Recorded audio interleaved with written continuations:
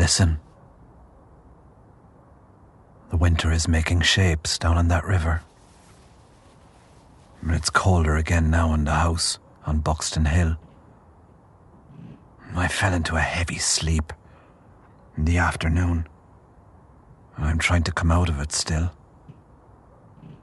Bit sort of drooly and discombobulated. People are at their walks now. That kind of hour. With their dogs and all the rest of it. All very chatty and all very taken with themselves. But not in a way that's a bother to me, or not unreasonably so. My high windows, I'm very pleased about them still. Laid out now, before them, like a lord, the old body thrown down in front of me.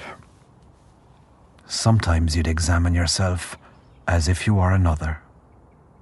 The spindle legs, the pigeon chest, the gentleman's parts that are still a source of foolish pride to me.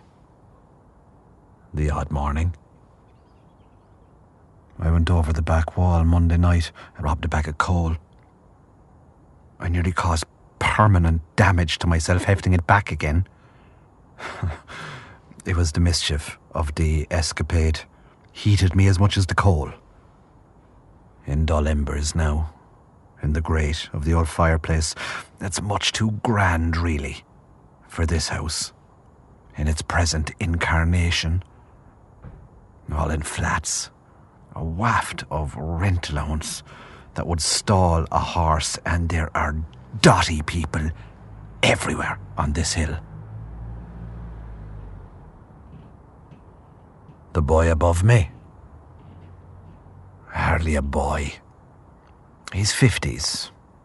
Lank blonde hair with a vaguely new romantic type fringe that I find unnervingly flicky. Birdy little face on him, all beaked and full of surprise. The accent is very ripe, very English, very fine. Oh, good morning, good morning. I think I'll nip down the hill actually for a croissant, some coffee. Good man yourself. Nip away. Not the greatest pair of lungs on him, I'd say. Fairly wheezy when he arrives back up with the oily little bag of croissant. And the way that he says the word, with French intonation dropping the T. Sometimes it makes me smile, and other times it makes me want to poke him through the wall. But he pads about very gently. I'd have to say that. At all angles of the clock. On his unknowable business. The look of a gent who might take a drink in the evenings, says Padre Pio. But the bag certainly would be clinkety-clinking off to the bins. He talks on the phone in the hall Wednesdays and Sundays, 8 o'clock, very loudly and pronounced, as though talking to an old dear. A mother someplace, I suppose in England. There is no apparent logic to the way people wind up on Buxton Hill. It's something I've thought about and tried to puzzle out. Oh, that knee. That knee isn't right since I threw myself into Mother's grave. I went to a nightclub, of all places, Tuesday, Oliver Plunkett Street, and I tried to chat up some women there. Disaster. Well, not a disaster. I mean, I wasn't arrested or laughed out of the place. And there were some encouraging glances, I half believed, for a while. Not pity, really. There was one girl, woman. I told her she had lovely hands. She said that was an excellent try. She did have very elegant hands. I might have stared at them a beat too long. And the way she said, "excellent," left me short of breath. And I pictured her playing a piano in the mornings in a flowing blouse.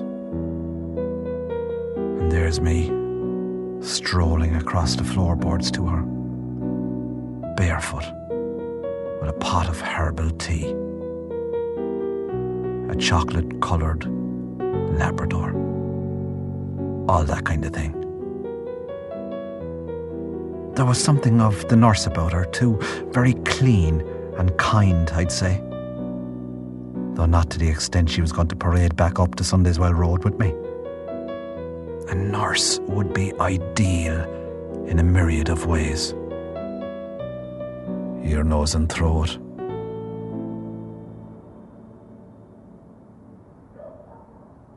I'll put on an egg, I suppose. Night.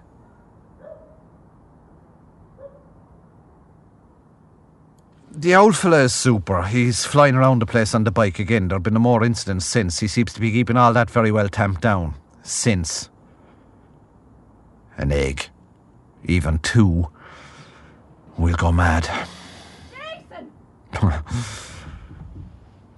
you doing, Jason? Ructions across the hall. Jason? Your woman is giving out to the small fella again. No, he doesn't be right, in my opinion. The eyes on the child are a bit off. As if they belonged to someone else at one time. It's nothing to do with me. I only mind really when Freckles comes into the picture. Freckles is the dog, and apparently pisses or shits the place in the middle of the night. Freckles! She'd be roaring, "Freckles!" And me lying there, across the hall, trying to think about my poems. Or a play, apparently, is what I'm supposed to be writing now. They'll all be waiting on that. I think she gave me a look one night, out by the meters. I think she'd been out. She was kind of done up, which wouldn't be the norm, says Omar Sharif. But there was a look, I'm sure of it, this kind of, how yeah? Of course the girl was probably half trolleyed, on tablets. And wouldn't it make a lovely family picture? Herself, myself, the small fella, and Freckles. Wouldn't that make a fine Christmas? State pathologist summoned to a house on Sundayswell Road, Cork City. Nearly as well off out of all that.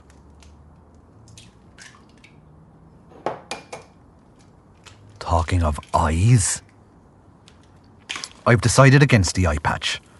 I felt like I was over-egging the look with the eye patch. I'm not saying that I won't, on special occasions, give the patch an old airing. Though what those occasions might be, I have no earthly idea. But as an ongoing proposition, no. I mean, that eye is lifeless since I was a child, and to be only lately covering it up, at 39 years of age. I mean, it's not unpleasantly guzzy to look at. Just a bit pale, a bit watery looking, as if I have a leak out the brain. But there's worse off, I suppose. Doesn't our friend Tom What's-His-Face out of Radiohead, same eye, doolally on him, the left? So there's hope for us all.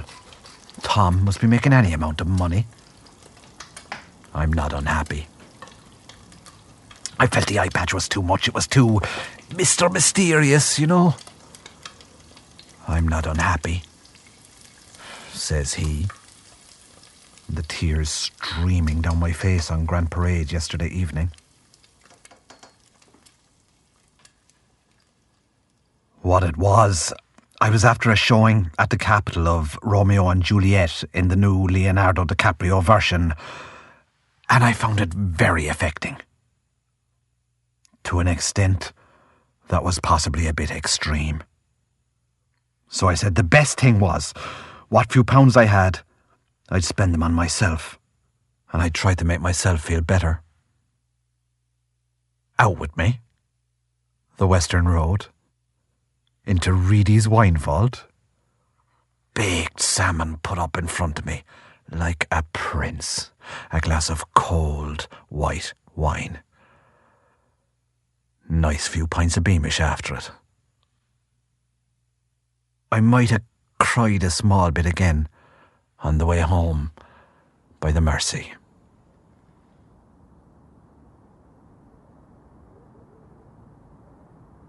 In and out of it then all day today. Is it like it comes in waves? Dr. Sheila McCarthy asked me. I said that seems to me like quite a prosaic way to describe it actually. But we're not great with each other, generally. As of late, the last time I was in, Dr. Sheila McCarthy took one look at me and said, "Ambulance." I turned on my heel and walked out the door. I wouldn't be listening to that at all. Is that Tuberty in? That can't be. No. I've had no more word from Mr. Gubbins, the landlord. He's odd with me yet since the summer. All I did was open up a view for the place. An aspect I gave the place. Out of plain old-fashioned neighbourliness, I took down those hedges. "Those hedges were a protection," he says, all flustering. "Those hedges were a windbreak against what's coming up from that river." "They were full of rats," I says. And evil feeling, while we're at it, I didn't say. Not willing to forfeit for no good reason an explanation of the way dark humours can settle into our domestic vegetation, you know.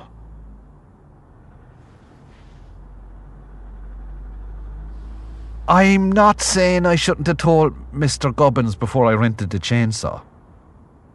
But I was only clearing a view for the place. And I mean, look at us now.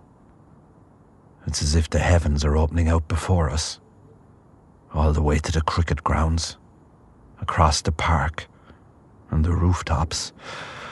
The old mental. It's gorgeous, really, from up here.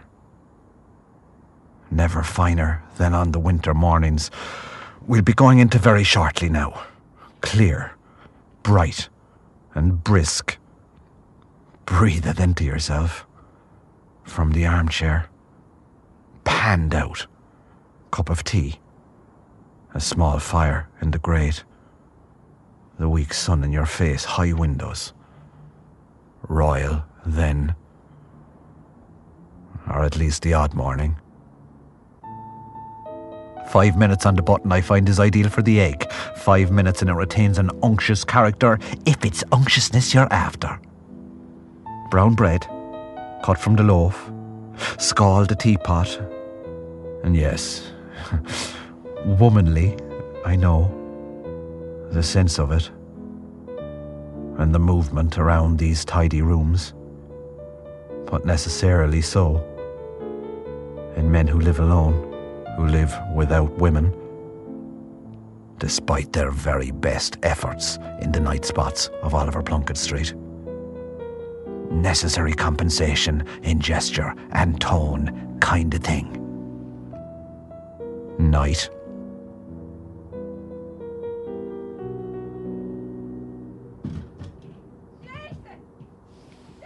Oh, there's giving out again over our woman and the small fella.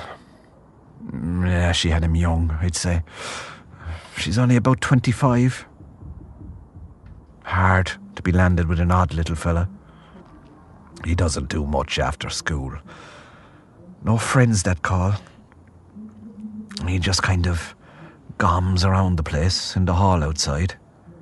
sitting on the stairs, little face on, and there are shades, I'm sure of it, that pass up and down that stair. And they're from not that long ago, I'd say.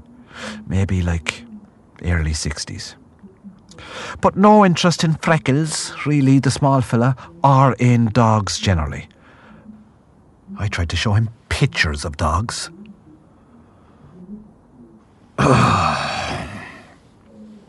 I sound like my father. Even the groans get passed down to us.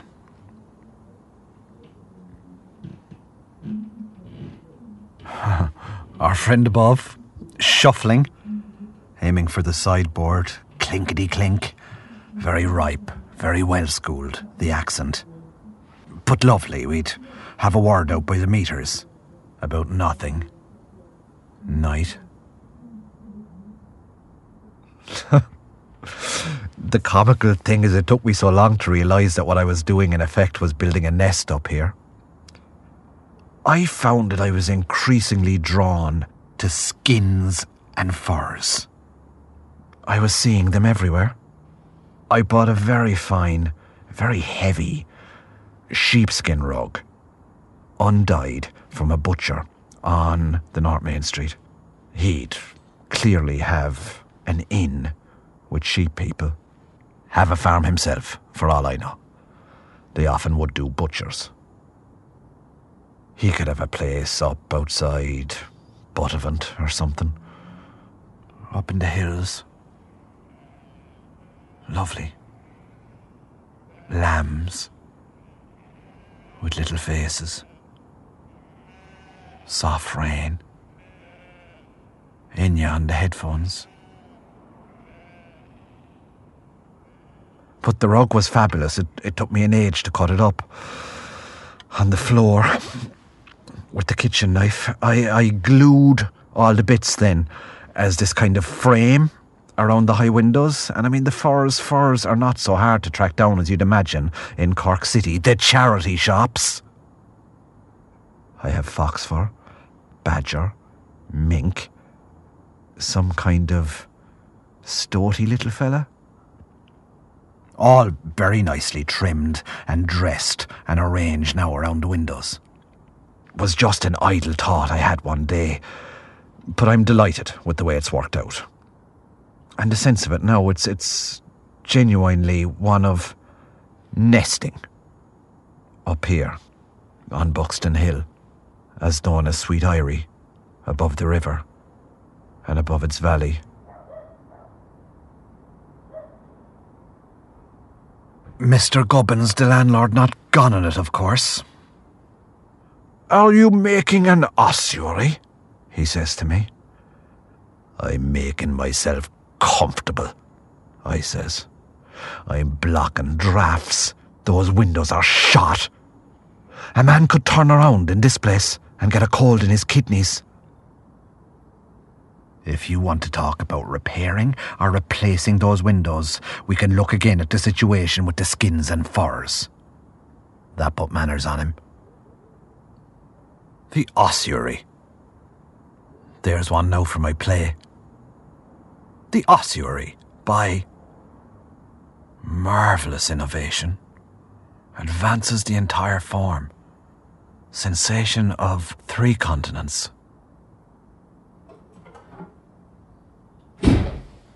Oh! Front door in. Boot steps. Sense of angry gonads. Don't move, don't breathe. That is all the sounds of Tuberty. I thought he was gone for good. 2nd of October since Tuberty's been seen on the premises. I have 4 bales of briquettes gone from his back kitchen. The evidence is long destroyed, but he'll have his suspicions. And he has a brother in Cork jail for murder. I'm not saying that kind of thing runs in families.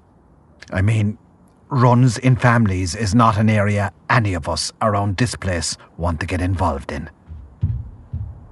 I could go to my father's house, but there's more dicey. Don't breathe. Keep it dark. Night.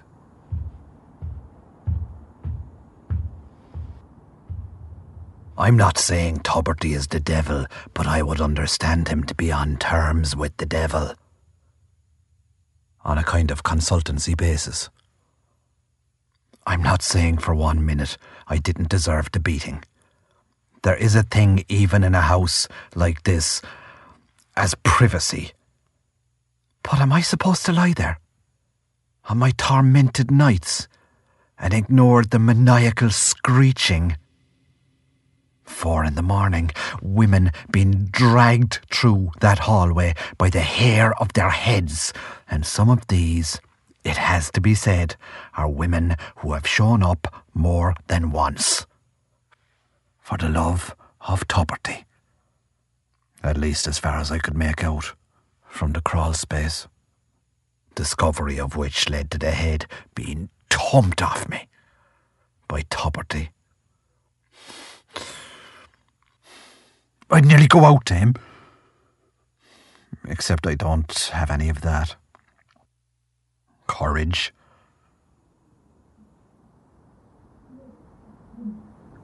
Into the night of it all again.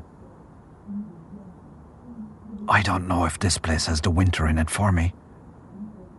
The rancour and dispute in this house, on Buxton Hill, at all hours. As the light thickens, as our friend said, as crow maketh wing toward the rooky wood, with Tubridy screeching at his women, and Freckles gone apeshit, and your woman roaring. The small fella gomming away out on the stairs, and the shades passing this way and hither. Clinky shuffling around with his flicky little fringe and his birdy little head, and Gubbins in and out, a big blood pressure face on him. And me, lying there trembling, thinking over and again, just the one thought repeating. This is no kind of peace for a young man.